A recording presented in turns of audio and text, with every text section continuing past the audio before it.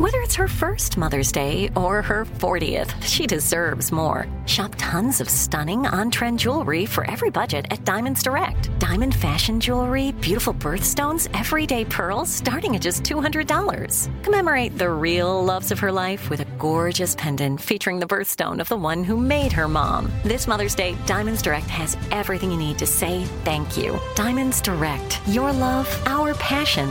Online at diamondsdirect.com.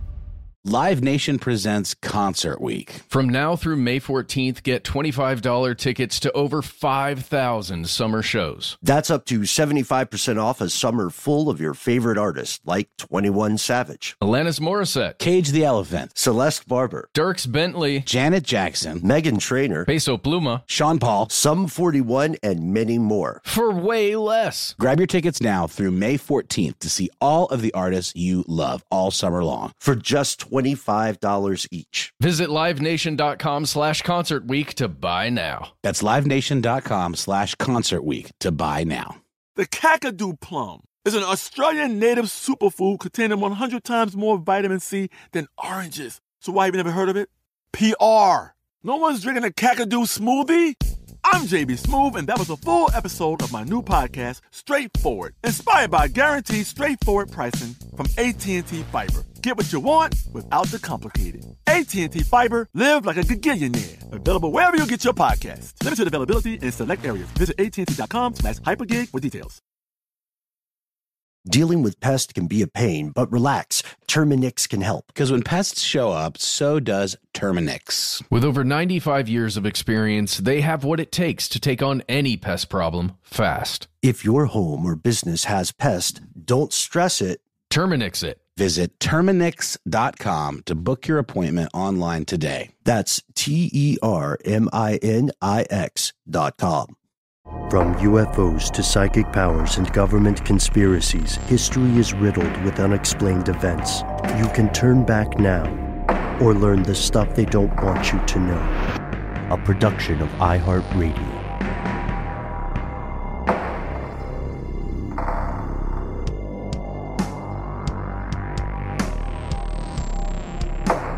Hello, welcome back to the show.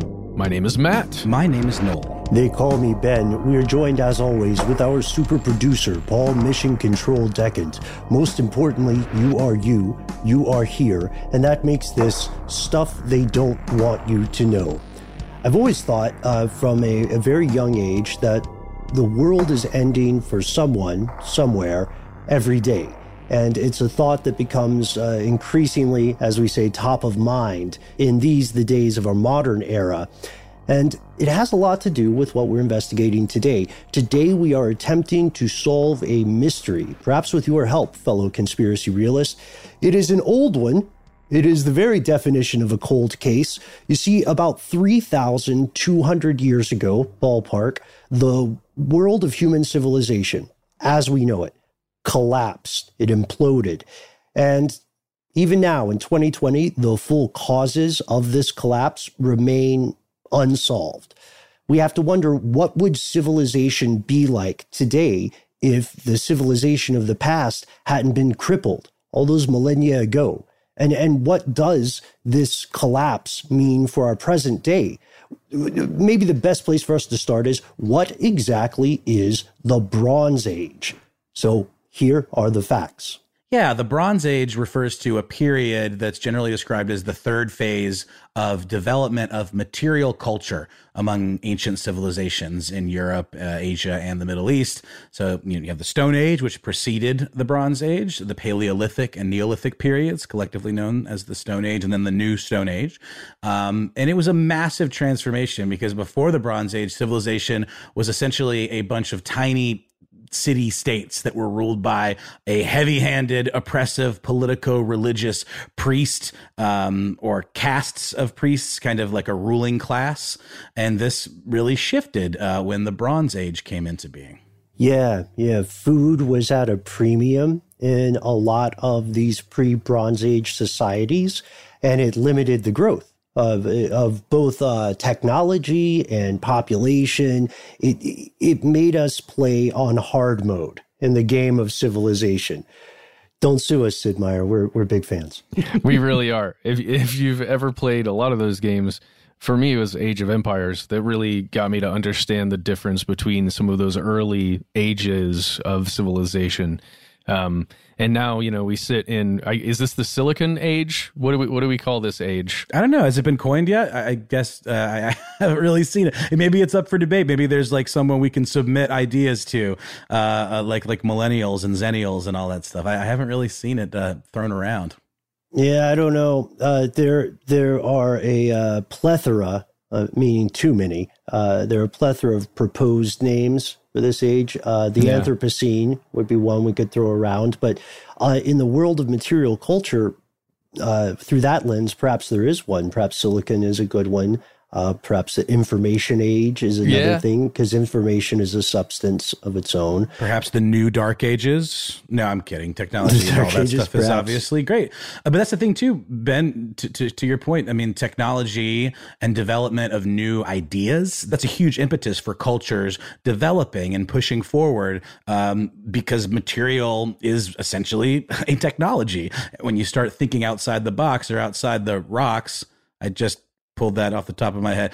You get these new ideas that are very important to actually make new things that help you hunt and that help you keep order in your civilization without depending on superstition as much, right? Yeah. So there's already what could be called kind of a catch-22 for civilizations. So for a civilization to grow, to innovate, and to expand, it needs to have some sort of leisure time, with necessity compelling the focused use of that free time.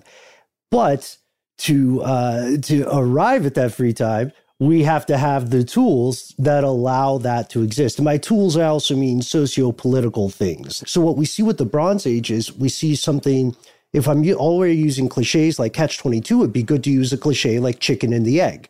Did fortuitous weather lead to more leisure time, which then led to farming innovations, which led to an agricultural revolution, creating a surplus of food that led to the existence of specialized jobs and careers, which led to innovations in technology, innovations in religion and government and so on? Or did someone just figure out a better way to farm themselves? It's tricky to extract these things, but we know, regardless of the order in which those things occurred, we know those occurred and created what we define as the Bronze Age. It was a brand new world, a golden dawn for humanity in what's called, sometimes the Near East, the Mediterranean, North Africa, Egypt, and so on.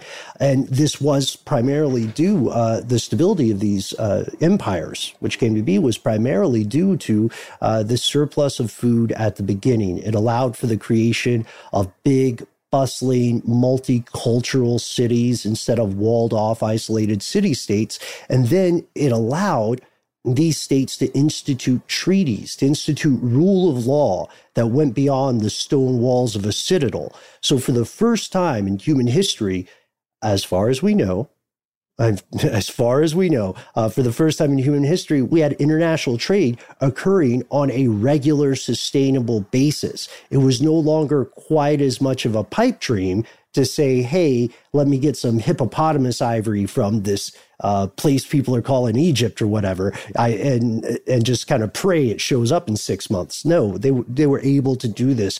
Things were flourishing. This is also, it's called the Bronze Age because it's the first period in which metal was used in very widespread ways. Like, as you said, Noel, before then, we were really, really good with stone. And a lot of Stone Age stuff we built, well, not a ton, but comparatively, a lot of Stone Age stuff we built was pretty durable. You can see some of it today if you travel out to a museum or if you travel to where some of these monuments might still stand.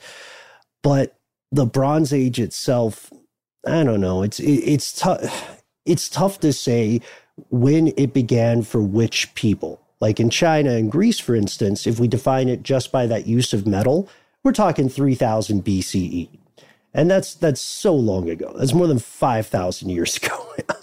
But if we're talking about a place like what we call Britain today, it didn't start till 1900 BCE. The technology is disruptive, but it's not ubiquitous automatically. It has to spread. So anyway, with all that, all those caveats and asterisks, Bronze Age, 3,300 BC, let's say, 3,000, 3,300 BCE to 1,200 BCE. 1,200 BCE is pretty much regarded as the cutoff, and we'll see why. There's a reason we have like a more definitive grasp of that. For sure. And, we're talking about international trade and how important that was for the Bronze Age. It seems very elementary right now, so very normal just to have countries and cities across the world gathering the things that are near that city or close enough to that city or place of civilization, and then sending some of that stuff elsewhere so that they can then receive something from somewhere else, right? But as Ben was saying, this was such a new thing. One of the big occurrences here is that there was one particular place where you could find this stuff that was called tin. And we're going to tell you a little bit more about that in the future there. But there's one particular place where you could get it, at least a good supply of it, that then had to be loaded onto donkeys and then sent wherever it was going to go to be traded with some other place, right? And tin is important because it creates bronze, right? It's really interesting. You combine tin and copper, I believe. Is that correct, guys? Tin and copper become bronze. Mm-hmm. These are the two metals that you need to create this durable thing that becomes the cornerstone of civilization in everything from stuff to eat out of, to tools to fix other things, to the weapons. And that's really the big thing here. The weapons were made of this substance. There's one theory about this that is woefully unproven. We probably never prove it, but it's a cool story if we want to put ourselves back in that time period. How did people figure out bronze? It's a big question. Like, how on earth did someone say, tin, you like it, you love it, you want some more of it, and you mix it with copper? It's amazing. Guys, let's start a war. It's kind of like the story about the discovery of cheese. The discovery of cheese story is that someone was hauling milk in a saddlebag, and the continual churning and chafing of that made cheese during their journey. No way to prove it. Yeah, it's the same story with a lot of firsts, right? Like the first person to eat an oyster or a mushroom. It seems like a really outlandish proposition when you think of what is actually going into this act. And it obviously required a lot of trial and error, maybe cavemen eating poisonous mushrooms and dying off, and then people noticing, oh, maybe don't eat that mushroom. Eat the one that's delicious and tasty, or maybe makes you hallucinate, because that's fun too. But with this thing, it's such a process in and of itself, the idea of smelting. Like when you melt this stuff down and to either maybe something spilled in and they realized it made it a cool color, or like it made it stronger. I'm wondering at what point along maybe it was a whoopsie kind of moment, did they realize, oh, this is actually a really solid idea? Or maybe someone saw the person doing it and then did it themselves and did it better. Again, it's interesting to think about. Yeah, so that's what I was getting to. Is that there is a myth like that with, or a theory, we can call it if we want to put a tie on it, about the discovery of bronze. And the idea is that like I was originally saying, let's picture ourselves, we're at a campfire, right? We have copper and we're hanging out, we're playing with our copper or something. And we don't know that the rocks lining our campfire are naturally rich in tin. So how amazing is it to see the rocks and the copper upon them start to melt and mold together while you're just sitting by the fire? You know something's up. You know something's happening. That is like the cinematic origin story of bronze. And with this, I mean, it's probably, again, even if that's true, we can't prove it.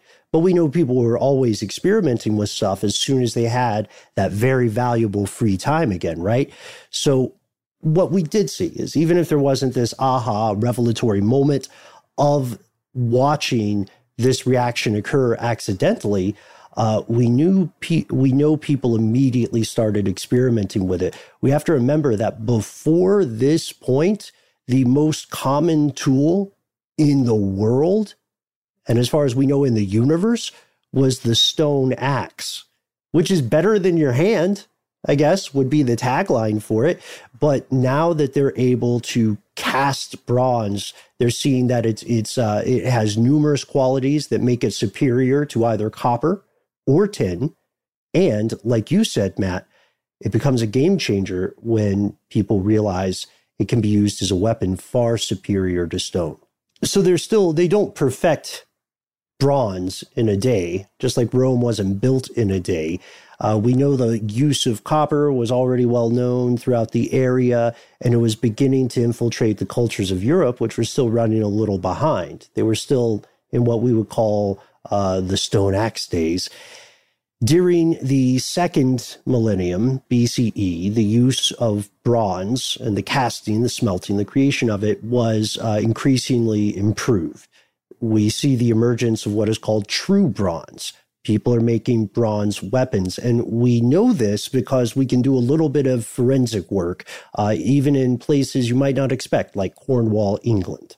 Yeah, not only the place known for, having Lego pieces wash up on the beach, it in fact is also what you were indicating at the top of the show, Matt. It has massive deposits of tin. So it gave them this kind of stronghold in terms of, civilization, in terms of material evolution, I guess, to be kind of the source for that because it was so rich just in them hills. There was tin. Oh, for sure. And again, a lot of the tin carrying from the deposits there was by donkey for a long time. But you have to remember, right around this time, guess what's invented? The real game changer, the wheel, gets invented around this age. And I want to jump in here before anybody reaches out to me or to us with a question about Incan civilizations and why there was, quote unquote, not a wheel invented in those civilizations.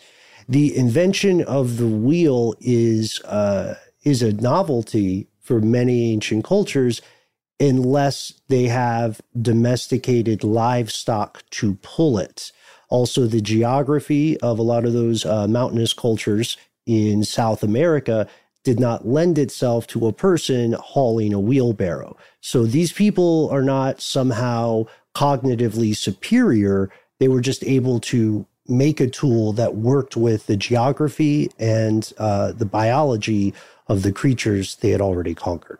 Yeah, because they had oxen, and they figured out how to attach a plow to the back of a car with an oxen. So, I mean, you've got wheels, a large animal that can pull a lot of weight, and there you go. Now you've got plenty of food because you can plant way more. Farming revolution. Take that, yeah. Norman Borlaug. Yeah, yeah, that's right. Wheat, get out of here, wheat. We know around 1000 BCE, there's a new thing that surfaced, and we kind of talked about it a little bit, but that's the ability to forge a different metal, iron. That's, when you get the Iron Age, and when iron comes around, it's like, hey, bronze was cool and everything. We appreciate you. You did a lot for us, but I'm here now, so bye. It really was the beginning of something completely different when the forging of iron came around. However, there's more to this story. It's not as clean cut as a brand new form of metal coming out, like a brand new iPhone, right? You see, for some reason, instead of transitioning peacefully over a gradient, over a spectrum, over time to the Iron Age, multiple Bronze Age civilizations and cultures just imploded. And what are we talking about? We'll tell you after a word from our sponsor.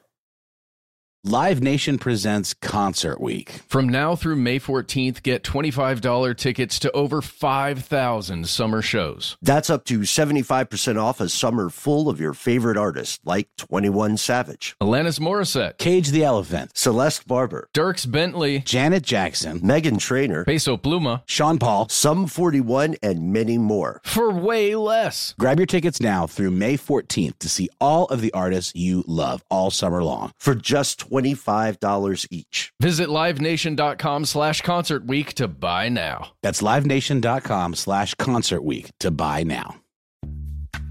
Snag a Job is where America goes to hire, with the deepest talent pool in hourly hiring. With access to over 6 million active hourly workers, Snag a Job is the all-in-one solution for hiring high-quality employees who can cover all your needs. On demand, temp to hire, part-time or full-time. You name the position. Warehouse worker, retail associate, grocery store clerk, fitness trainer, baker, stylist, bellhop, podcast producer. Yeah, Snag a Job's got a worker for that.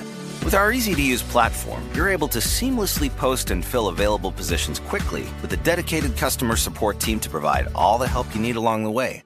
Kind of nice knowing you have a talent pool like that in your own backyard, right? Snag a Job is the partner you need to keep your business running smoothly. So visit snagajob.com or text snag to 242424 to talk to an expert. Snagajob.com, where America goes to hire. Attention, true crime enthusiast. Searching for a way to unwind after diving deep into the mysteries that keep you up at night? Look no further. Introducing Lazarus Naturals, your trusted companion for CBD relief. With a commitment to transparency, Lazarus Naturals oversees every step from farm to doorstep, ensuring purity and quality you can trust. Visit LazarusNaturals.com today and discover how CBD can help you decompress and recharge for your next investigation. That's LazarusNaturals.com. Lazarus Naturals, your partner in unraveling the mysteries of true crime. Not available in Idaho, Iowa, or South Dakota. From BBC Radio 4, Britain's biggest paranormal podcast is going on a road trip. I thought in that moment, oh my God, we've summoned something from this board. This is Uncanny USA. He says, somebody's in the house, and I screamed. Listen to Uncanny USA wherever you get your BBC podcasts, if you dare.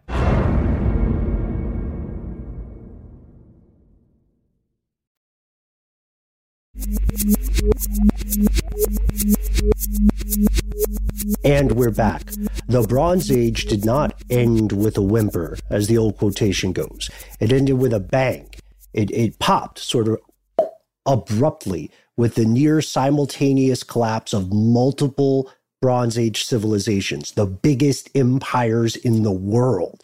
Modern day Egypt is like a survivor of this enormous human catastrophe. Imagine now, for example, in the modern day, imagine if China, the US, Canada, India, and Russia all fell within less than a century, within 50 years of each other. They became dreams of bygone empires. That's a modern day version of exactly what happened during the Bronze Age. Yeah, so major Bronze Age civilizations like Mycenaean Greece, the Hittite Empire in Turkey, and ancient Egypt fell within a comparatively short period of time. These ancient cities were abandoned. The trade routes that we talked about that were so important were abandoned as well, were lost, and literacy even declined throughout that region. So more than just a little over 3,200 years ago, they all went from being huge power players in the world economy of the time,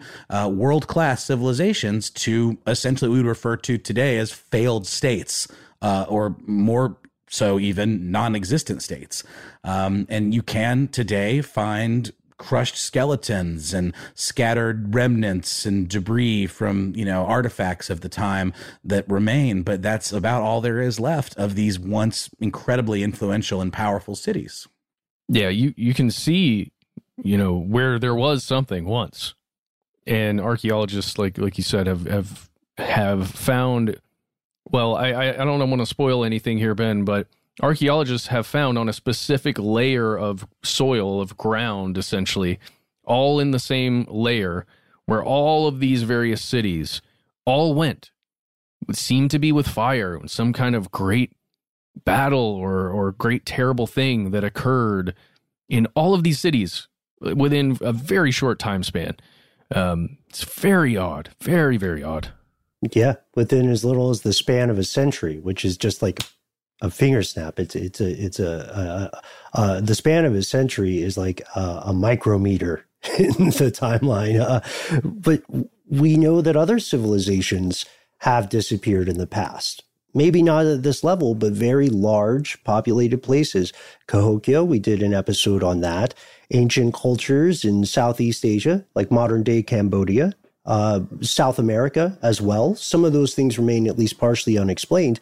But in most of those cases, what we're seeing is a single community or a single culture or a single civilization being affected. We still have serious questions about what could have made so many massive, successful cultures self-destruct all at once, especially when we know that they had a vested interest in maintaining a status quo, to a degree supporting one another to enable the whole to rise. And we're struggling to figure out what happened. Here's where it gets crazy. Oh, geez.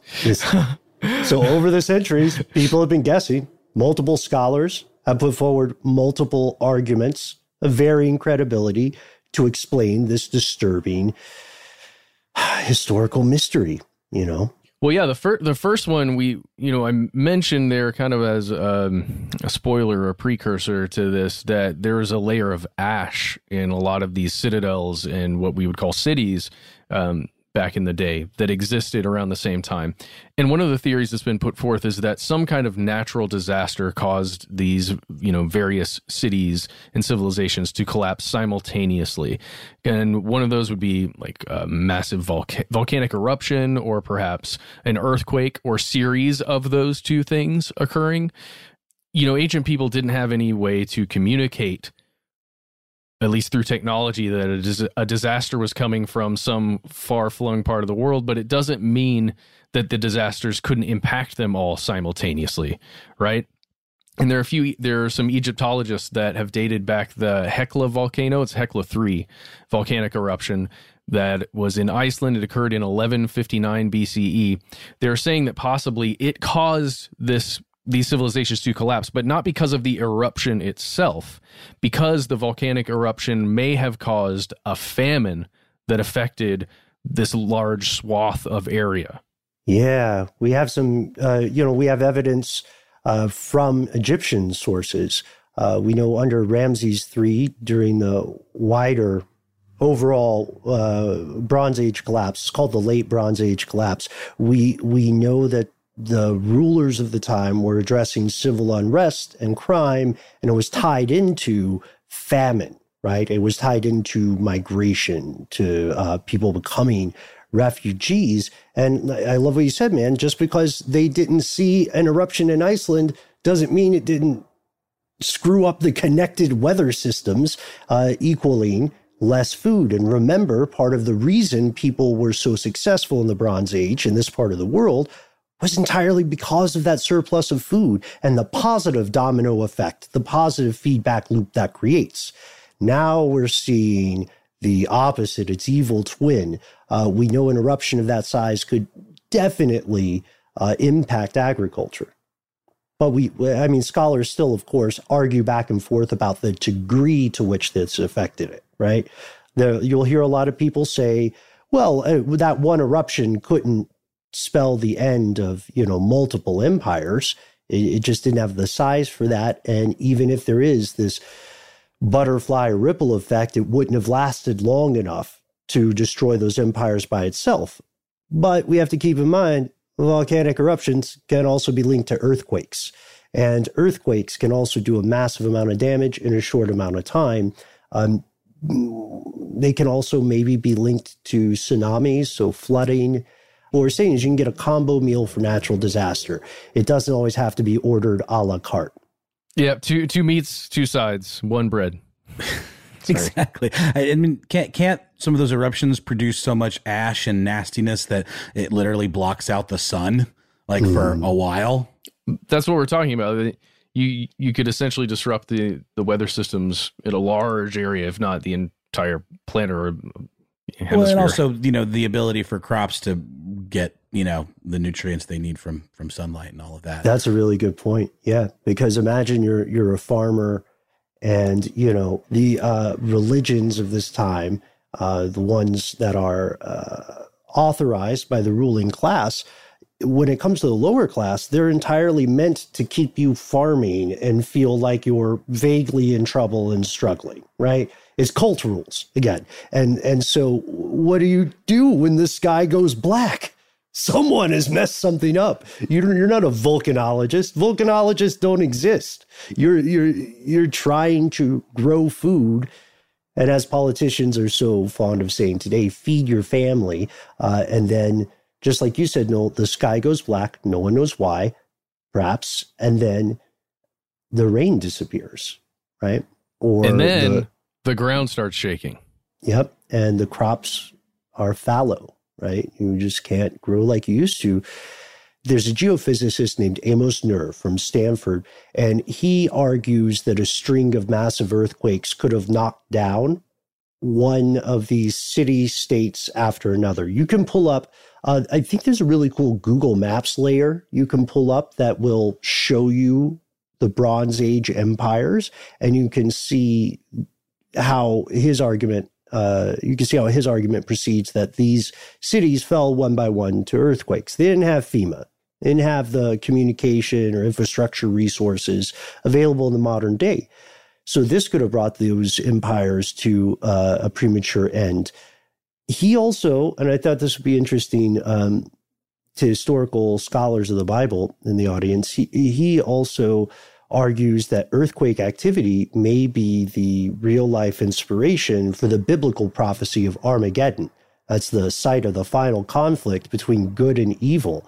He says, the repeated destruction of the city Megiddo probably, at least, and this is Amos Nur's opinion, he says it inspired the author of Revelation to write his prediction of the apocalypse. Like, this guy saw an earthquake, experienced it, lived through it, said this is going to happen again. And now, he is a co-author of one of the most famous books of all time. But that's a cold comfort. It doesn't get you out of an earthquake. Yeah. So we're talking about these various things. We've gone through volcanoes and earthquakes. Well, what if for one reason or another, it wasn't those things and it was just a lack of consistent rainwater for the crops that were so important at the time? What if there was a massive drought that ended up causing chaos, essentially, within the civilizations themselves? And, is that even a possibility? Well, guess what? We have good news for you. Intelligent people have been studying it. Mm-hmm. That's right. There was an article in the Journal of the Institute of Archaeology of Tel Aviv University, where researchers led by a paleontologist, Daphna Langet, put forth this very theory. Yeah, exactly. Langet argues that drought led to the collapse of at least the ancient southern Levant, and that cascaded out to the rest of the known world. Like, we are talking about the known world at this time. Paleontologist is sort of a word of the day for us. I don't know about you guys. I didn't know this was a job. It's someone who studies ancient pollens. So GTFO with your modern pollens. Oh man, that's so specialized. I love it. Someone goes, when I grow up, I want to study ancient pollens. I'm sorry, what? You want what? Ancient pollens, yes. Okay, no, you can't do that. But please, I really feel passionately about it, Dad. There's no way. How are you going to even find it? Get out of here. Wow. You dig it up, I guess, right? But no, that's a good question, Dad. Ben, how do you find ancient pollen samples? I'm so glad you asked, budding palynologist. A lot of people are going to tell you it's a weird dream. And I've come to your career day to let you know that all dreams are kind of weird. And there's no reason that you should knock this one out of the running. Look at all the pollen around today. It had to come from somewhere. Start digging. Start reading. Start digging. If you take, I don't want to get lost in the weeds here, kids, on how you actually find these things. But you can, if you dig through the layers of soil in places that had pollen-producing plants, right, on a regular basis, then you can take samples of those the same way you take samples of a tree, right, at different chronicles in its own dendrochronology. And then you can find what Leggett calls the fingerprints of plants. Pollen grains are the fingerprints of plants. They can help scientists reconstruct the ancient natural vegetation, past climate conditions. So I say to you in this improv scene, I say to you, go forward, start collecting all the pollen you can, and remember that one day we don't have to just think about you as a pollenologist now. We can think about those who come after you. So save the pollen for them. You may end up being their Carl Linnaeus. You may end up being their Charles Darwin. Well, it's so interesting, though, because, I mean, these are fossils. This is part of the fossil record. They're just really, really tiny fossils. And you're right. They act as kind of like a fingerprint in the same way maybe ice cores, only obviously much, much smaller, do for, studying the layers of collected ice. And that core tells a story, and pollen does the same thing. And it's a story about past climates. Yeah, and we can paint a pretty accurate picture. Of course, the only way we can know whether it's 100% accurate is to travel back there. And unless you believe that paper by that recent undergrad, there's not a way to time travel yet. But that's a story for strange news, I think. So right now, we know that this research shows a very specific, very sharp decline in the vegetation that up until that point was common. The scientists led by Leggett found that in 1250 BCE, the traditional plant life of the Mediterranean, the late Bronze Age, seemed to just take a nosedive, just and in its place, they saw plants that you would find in semi-desert areas. Yeah, and that was in like carob trees, pine trees, oak trees that were out there. And they also noticed that there was a huge drop in olive trees, and that is a major thing that is being produced out there for food sources and for other reasons. And there's an indication that horticulture in general in that area at the time was on the decline, right? And really what the team came away with is that the region was in the grip of serious, regular droughts within a drought season that lasted for several seasons, essentially. And the dates the researchers came up with via all this pollen analysis that they went through, they correspond pretty darn well with the few remaining historical records that scientists and humanity has of that period. And a lot of those, by the way, mention shortages of grains. So, all this seems to be, like Ben said, painting a pretty clear picture of no matter what was going on, this was a significant factor. Right. It's spooky to build a puzzle of this size. We're finding puzzle pieces in the 20th century that connect with puzzle pieces from 5,000, like from 3,000 so years ago. That's a lot of work. That's one hell of a jigsaw.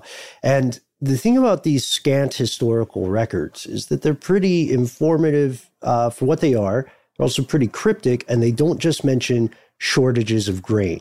We're going to pause for a word from our sponsor. And as long as our civilization doesn't collapse in the next couple minutes or so, then we'll return and put some more puzzle pieces of the Bronze Age collapse together. Live Nation presents Concert Week. From now through May 14th, get $25 tickets to over 5,000 summer shows. That's up to 75% off a summer full of your favorite artists, like 21 Savage, Alanis Morissette, Cage the Elephant, Celeste Barber, Dierks Bentley, Janet Jackson, Meghan Trainor, Peso Pluma, Sean Paul, Sum 41, and many more. For way less. Grab your tickets now through May 14th to see all of the artists you love all summer long. For just $25 each. Visit livenation.com/concert week to buy now. That's livenation.com/concert week to buy now.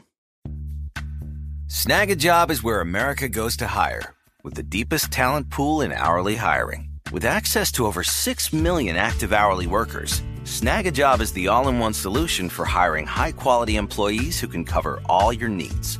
On demand, temp to hire, part-time or full-time. You name the position.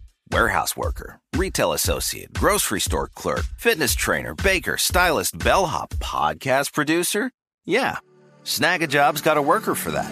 With our easy-to-use platform, you're able to seamlessly post and fill available positions quickly with a dedicated customer support team to provide all the help you need along the way. Kinda nice knowing you have a talent pool like that in your own backyard, right?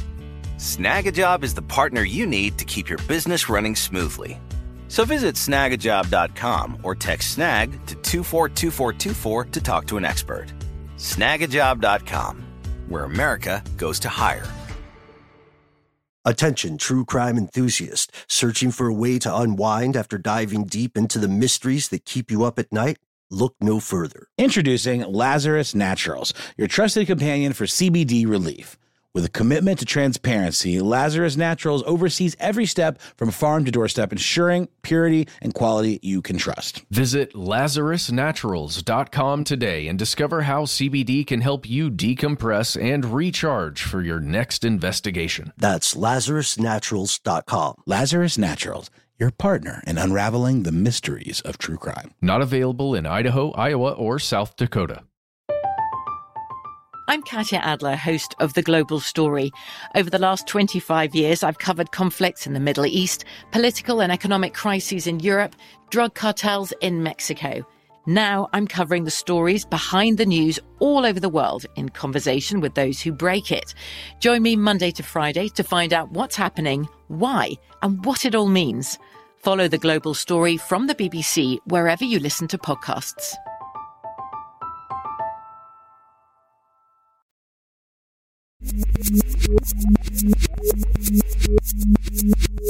And we're back off air. We were having a little conversation about our earlier great question. What's the name for this age? Noel, you proposed the plastics age. We talked about information age, because I do think information is a substance. Silicon age was the first one Matt put forth. I think that Silicon age, yeah, or computer age. Some people are calling it new media age, which all goes to show we don't know what future historians are going to call it. They might just latch on to one thing, and they might be calling it the Furby age. Like the most technologically significant invention of these ancient benighted people was our one true god, the Furby. And that'll be how we're known by our descendants on Mars and the Moon. And Venus.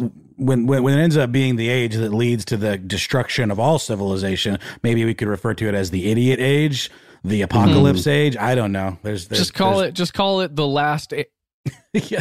And that's when it'll be. Yeah, exactly. Like that old joke. I think it was from one of the Chans about Candlejack. Do you guys remember that? Like you can't say his name or you Anyway, it's an you okay got meme. me. Oh, you got me. It's an okay meme. But the Zoom froze and he got me.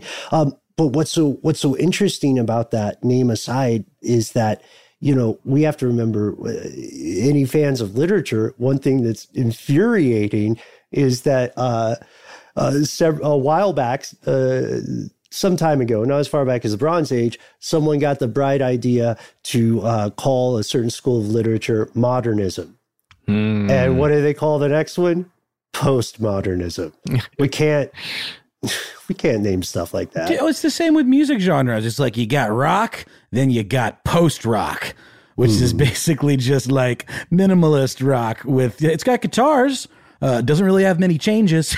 It's like ambient music, and rock and roll had like a weird slow child, or the same with punk and post-punk. What even is, I guess post-punk is just punk that's a little more intelligent. I don't know. It's interesting, all of those terms. You guys, when do you think we're going to reach the post-war stage? Do you think that's going to happen? Yeah. When humanity is actually, no, it'll still happen after humanity is gone, because by that point, the machines and algorithms we've made will continue fighting an entirely automated war. But eventually they'll need repairs. And if they are successful enough at self-repairing, then if they extend past the solar system, the death of the sun won't matter. So I guess by the heat death of the universe, we'll definitely be in a post-war environment. Economy, yes. The universe has ended, but we fixed the economy. Good news, bad news, right? Which do you want first? You're right. The war is a fundamental piece of this. And that's why I really appreciate one of the things you point out there, Matt, when you said immediately, of course, some bright bulb. Well, we can't say bulb. There were no light bulbs. Some bright candle around that bronze Discovery campfire said we could use this to do amazing things. We could build plumbing, we could probably make some medical improvements, or we could kill everybody. You guys. Jeez. Keep that one on the DL. Keep that one on the DL. That's a last resort, though. Got to be a last resort. Surely there's another way. Right. And everyone's like, yeah. No, totally. Yeah, totally. Oh, yeah. Just not me, right? I mean, I'm good. We're cool. Okay. All right. They're like, yeah, you're great, dude. You put together the fire. Come on, man. So, let's just do a show with historical reenactments that we make up. We pitched that one time behind the scenes, by the way. With puppets, though. It was still great. It was such a great idea. And no, it was not drunk history. It was weirder. Anyway, war. The reason we're talking about it is because it is unfortunately a very common process in human history. The fall of a status quo or a stable government for some reason, regardless of how good or fair or how terrible or authoritarian that structure might be, it inevitably leads to violence, right? It's the equivalent of removing those painted lines, those silly painted lines that we have on the interstate and highways. They actually do reduce accidents, not just as a visual aid, but because they remind people of these intangible laws that we all obey because we feel as though they are constantly applied. And of course, they're not. It's just, in general, people tend to agree that those are good things. So now those laws are removed, and people then, just like people now, started doing whatever they wish when those laws were not in play, especially when they felt like they were fighting for their own survival. That's why the collapse of the Bronze Age is marked by what would be described as an uptick in crime in the modern world. And that is a very diluted milquetoast way to say it. What we're talking about is widespread pillaging, disruption of those precious international trade routes, civil unrest. Let's get that bastard the king. He's had it coming to him, and I don't think his God is going to stop us this time. War over diminishing resources. One of the biggest mysteries here that we may have to dedicate an entire episode to is the emergence of a mysterious seafaring confederation, you could call them, known as the Sea Peoples.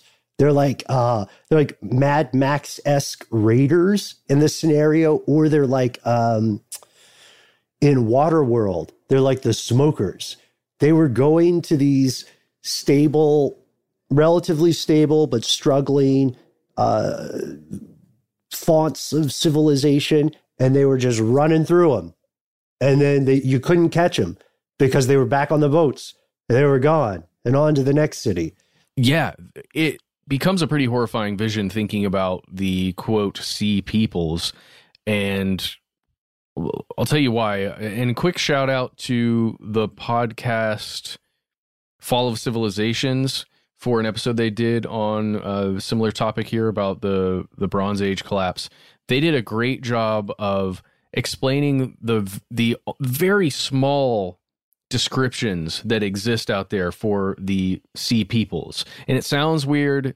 It sounds, I think the way they put it on the podcast, like a monster from the deep. When you hear the sea peoples, it sounds like, are those mermen? Is that what we're talking about? Are we talking about something from, creatures from below the water that emerged and attacked these towns and pillaged them?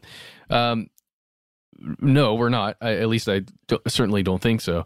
But there is so little evidence about what they actually did, and so few descriptions that it becomes, I don't know, more of a nightmare than I guess it needs to be. Yeah, because we know the descriptions that we find are sometimes, as terrifying as the translations are, like these plaintive things from one authority to another saying, look, my armies are in the capital, and that is way, way inland, right? Say the Hittites, for example, and my ships, whatever would pass for my naval force, is way over here, far to the west of me, and they can't get there in time. There's an exact quote where one authority says, thus the lands are prostrate to these raiders. There's no one to defend them. You know what I mean? There's not like a police force at this time that can stand up to reavers like this. And the thing is that because of the difficulties of transmitting both information and resources, these empires would often find out after the fact that someone had destroyed a trade hub or a city or a holy place, and this devastated many of these empires. The Sea Peoples did lose campaigns at times, but they kept coming. Ramses III, I think we mentioned, he's got some inscriptions that people have recovered in Thebes, and in those inscriptions in Mortuary Temple, you can find sources recounting at least 3 different legitimate victories against the Sea Peoples. But again, that's Egypt. And one thing you need to remember about Egypt in this period is that Egypt kind of survived. There's still a country called Egypt. It's not a country called, home of the Hittites. But that, I will say that is number one on my list for what they should have been called. Just like hyphenated maybe, or make it all one word. Call it Home of the Hittites. Love it. And I like that as one word. Yeah. So we can say that there is a wealth of insightful and valuable literature and research into the ultimate identity of what is commonly called the Sea Peoples. The reason that everybody speaking English and French definitely has been using this phrase for so long is that it comes from a French Egyptologist named Emmanuel Desroches, who kind of coined the term. And then someone else popularized it, and it started circulating in the canon because it answered a question a lot of scientists in unrelated fields had for a long, long time. They're also the explanation, they're one of the main explanations for that common disaster soil, I guess we could call it, disaster sediment, right? The one groove of the historical record that is FUBAR, as the acronym.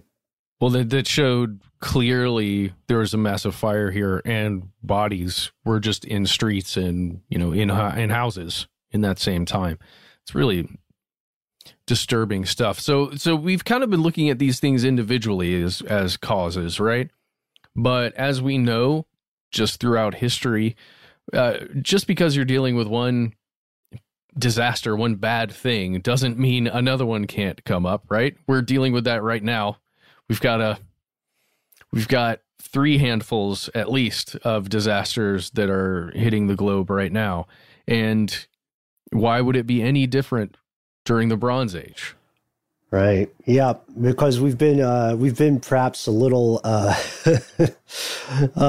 little misleading when we're presenting these problems. We said natural disasters like ongoing droughts, like earthquakes, like volcanoes, human problems like war, or the fact that humans are often just inherently greedy, bad people. Or you just unrest within cities. Right. Right. Yeah. And competing for things, right? Why should my children die such that yours can live? You know, that's not an even trade to me, says the other person with kids. So each of these explanations alone, taken by themselves in a vacuum, they've all happened before, right? A lot of them are happening now, as you said, Matt, in the modern age. But these were happening in the Bronze Age, but they weren't all happening at once, because these all happened, and these cultures, the world's first stable, long-term international trade network, survived. It weathered every storm. But experts are arguing, Ming is very clever, that what happened is humanity met a storm it had never seen before. It met a perfect storm. It met an insidious geopolitical domino effect that probably, yes, began with the natural world. I think we can determine that. But when we see it, it's got spooky parallels, right? So climate change, whether it's an eruption, whether it's something abrupt like a natural disaster, an eruption, whether it's a slow cycle that maybe has nothing to do with humans, it leads to political instability. That leads to a rise in crime. I mean, that's why the historian Robert Drews calls this the late Bronze Age collapse. He calls it the worst disaster in ancient history, more calamitous than the collapse of the Western Roman Empire. And people are saying, like, these sea peoples didn't just, wake up and say, yeah, I know we usually fish, but what if we just sacked Urgut or something like that? What if we, guys, what if we get into pillaging, like in a big way? And the other people on the boat didn't look around and just go, dope, yeah. Or maybe they did. I don't know. I'm going to start a gang. It's called the Sea Boys. And we're going to... Sorry, does that sound familiar to anyone? Dude, I was just gonna put forth, why can't we just simplify and just call them the sea people? The people from the sea. I think that's just a little more straightforward. The idea of the sea peoples just makes it seem too academic. Let's have some fun with it. But you're making you're making a great point, Ben. They didn't just decide to do it. It was because they were facing some kind of issue, likely from the natural world, like you're saying, like a drought, unable to feed their families, and they had to go and find something. And when they couldn't trade or they couldn't find a viable way to do it peacefully, the only option then was to take by force, or at least perhaps it was thought that the only option was to take what they needed by force. Again, the parallels are freaking me out a little bit. Exactly. I mean, think about it. So the positive domino effect we mentioned earlier, right? Stable populations are creating more food, right? And so they don't naturally want to go out into the wild. And I would hope if people are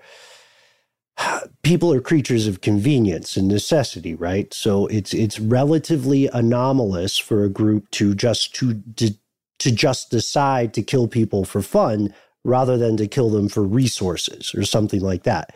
So these stable populations, during the heyday of the Bronze Age, they are dependent on producing food or importing food for their own consumption, and then possibly exporting it across trade networks for other things they can't get. And so when they can't grow crops, they cannot participate in that trade network. And most importantly, they cannot feed themselves. That's the whole reason they're living in this area, right? So they have to look for some other means of sustenance. But the problem is, unless they're the very first people who became these migrants and refugees, other people have already hit the road. Other people have been down these tracks before, been down this road before, if you're a Hank Williams Sr. fan.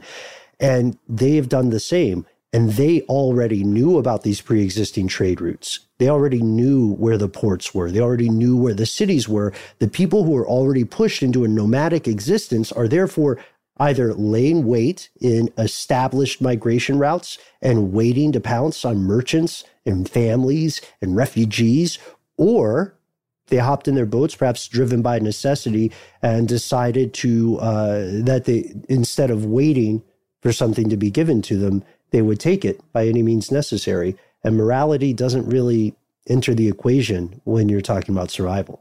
And then think about it on a worldwide scale. Now we think about cities and empires as individuals, right? We know that city-states don't really have friends. Empires don't really have friends. They have alliances. So these entire groups of people are shifting into militarism. They're already probably pretty militaristic, but they're protecting their own defenses, right? Their upper classes and their mid-tiers from pillagers, and they're also trying to send out their military forces to wage wars of acquisition of other resources, perhaps, wars of protection against these mysterious sea peoples who keep getting away. And it happens, this is the scariest part, it happens very, very quickly. You know what I mean? These long-standing treaties are thrown away. Egypt retreats into itself, right? Because it needs to tamp down domestic unrest. You have to fix your own house before you fix someone else's. Just think about what we're saying and describing here. Just overlay it onto the like a 21st century. Start in the late 90s and just like, oh God. And it was during this time, someone figured out how to make iron. Oh, there you go. And guess what? Guess what? The military they've just come out. They're saying that they think fusion is definitely going to be a thing now. They're like just talking about it openly. Yeah, fusion, for power. Fusion for power. It's only going to be for power. It's going to be fine. Are you serious? Yeah. Oh, man. I missed this. It's all good. It's the first round of fusion bombs. We just got to wait for that. That's somebody making the first iron and going, hey, oh. Those are fusion bombs for peace.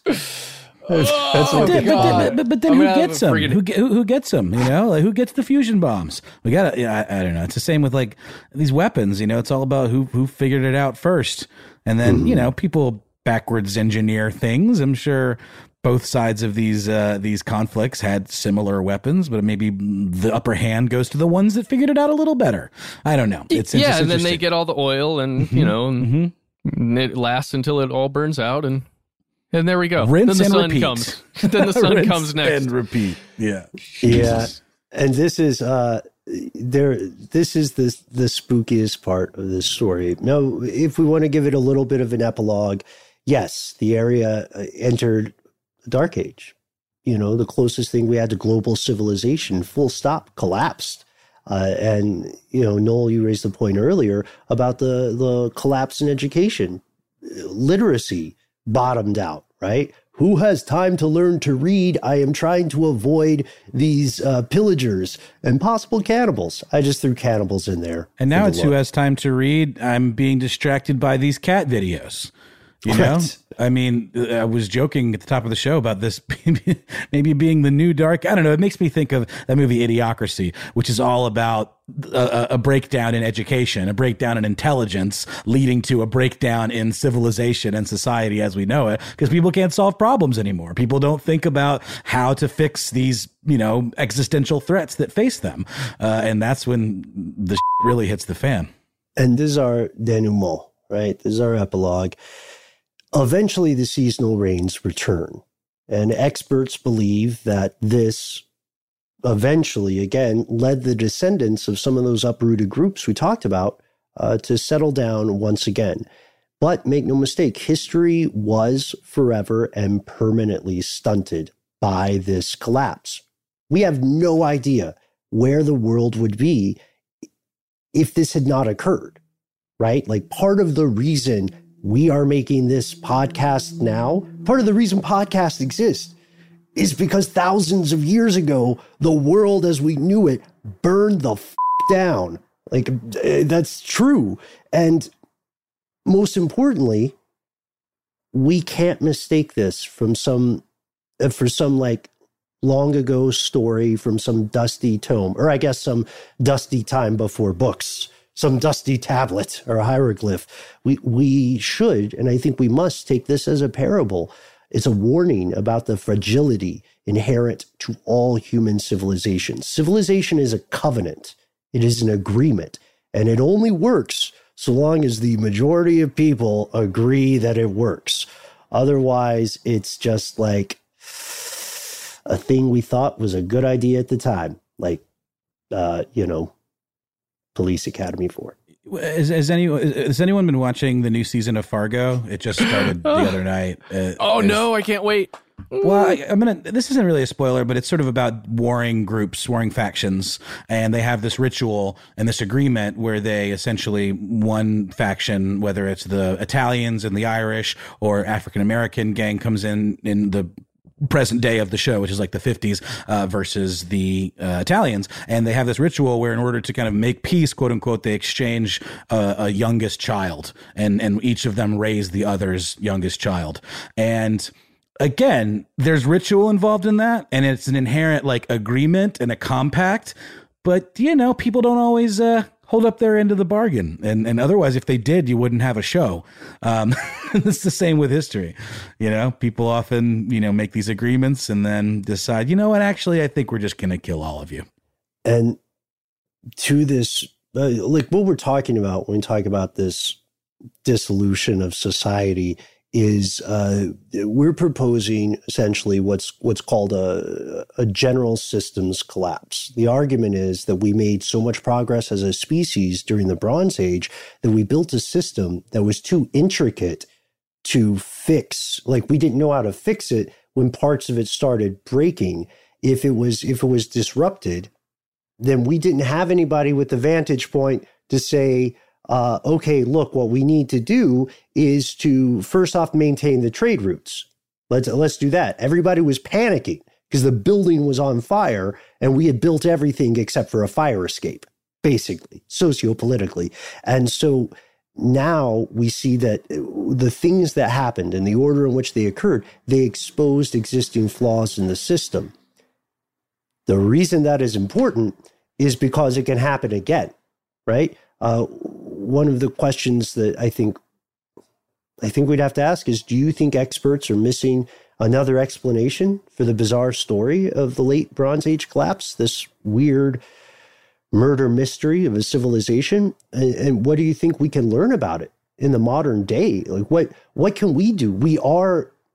The easy argument that a lot of people would make is that we are somehow better armed because we have vastly more sophisticated information technology and dissemination. But how much of an advantage is that, really? Like, to your point about cat videos, Noel, how much does the potential of knowing almost everything mean that it will be applied in a useful way? I think that's a logical misstep that we're making. Yeah, it absolutely is. I think we've seen that too much information leads people to silo their education and seek out what only suits them, as opposed to, because you used to have to work for knowledge. You used to have to work for, this access to, it was a very exclusive thing. And now everyone has it and nobody appreciates it. So what do you guys think is the safest way to ensure your family's survival in any coming disaster or collapse of our society? Is the safest way to become a nuclear fusion engineer? Maybe. Or just play the video game Superliminal. Like right now, everybody go play the video game Superliminal and start thinking the way that game forces you to think. And then I think we'll all get to a place where we can solve any problem that's ever presented to us. I haven't heard of Superliminal. Well, if you haven't heard of it, I'm not getting paid to tell you this, but you should play it for sure. It is a puzzle game, and yes, it forces you to change your perspective literally and figuratively, which is why I think it's important and could be that's why it could be applied here, because to find answers to some of these major problems that we face as a global civilization right now, we just have to think about things differently. And it's very difficult for humans to do that. And what are your coping mechanisms, folks? What are your heuristics for what has sometimes been called the end of history. I think we'll soldier on because I have to. But let us know. What do you think we can learn from the Bronze Age collapse? Do you think something like this would happen now? And if so, how would it play out? We would love to hear from you. You can find us on the internet as long as that thing is still around. Hopefully, we're on Instagram, we're on Facebook, we're on Twitter. We recommend Here's Where It Gets Crazy. Just join up by saying, typing in Noel's name or Matt's name, super producer code name Doc Holiday, or super producer Mission Control, my name, drop me a pun, something that makes me laugh, or just, in a witty way illustrates the darkness of civilization. Yeah, and in the event that we do have some sort of like escape from LA-esque situation where, the internet disappears and all electronics, this wouldn't really work. Never mind. Forget it. It'll work with a landline. Well, okay, there you go. That's what I was getting at, Ben. Thank you for rescuing me. You can give us a call on a landline, presuming that infrastructure hasn't been, this is too depressing. 1-833-STDWITK is that number. Reach out to us. You can leave us a voicemail. Well, that part won't never. Okay. Yeah, the voicemail won't work in that situation. But you know what? This is all we're just spitballing here. Everything's fine for now. Leave us a voicemail. Keep it roughly around 3 minutes so that we can have a nice, concise story we can use on one of our weekly listener mail episodes. And be sure and let us know if it's okay to use your story and play your actual voice on the show. And if you want us to call you something specific or not use your name or be anonymous, we're all about that. Love to hear from you. And if you happen to enjoy looking at faces while you hear voices talk to you, you can head over to youtube.com/conspiracy stuff. Don't look at Ben's face right now if you're hearing this. Not. Don't. Oh, it haunts me. God, why do I get that all the time? It was that specific face. But youtube.com/conspiracy stuff. That's our channel. Subscribe, tell your friends. We're going to be putting these up there, these conversations, and there will be other things on the way to you as soon as we can get them to you. Just be prepared. And if none of that quite bags your Badgers or collapses your Bronze Age, as long as the electricity is moving and the great Skynet in the sky stays there, you can always contact us through our good old-fashioned email address, where we are conspiracy@iheartradio.com.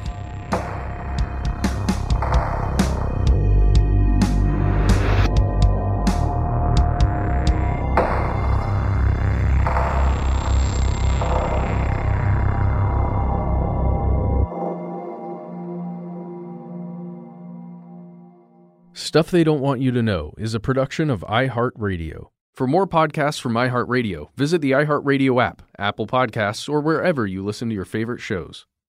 Live Nation presents Concert Week. From now through May 14th, get $25 tickets to over 5,000 summer shows. That's up to 75% off a summer full of your favorite artists, like 21 Savage, Alanis Morissette, Cage the Elephant, Celeste Barber, Dierks Bentley, Janet Jackson, Meghan Trainor, Peso Pluma, Sean Paul, Sum 41, and many more. For way less. Grab your tickets now through May 14th to see all of the artists you love all summer long. For just $25 each. Visit livenation.com/concert week to buy now. That's livenation.com/concert week to buy now.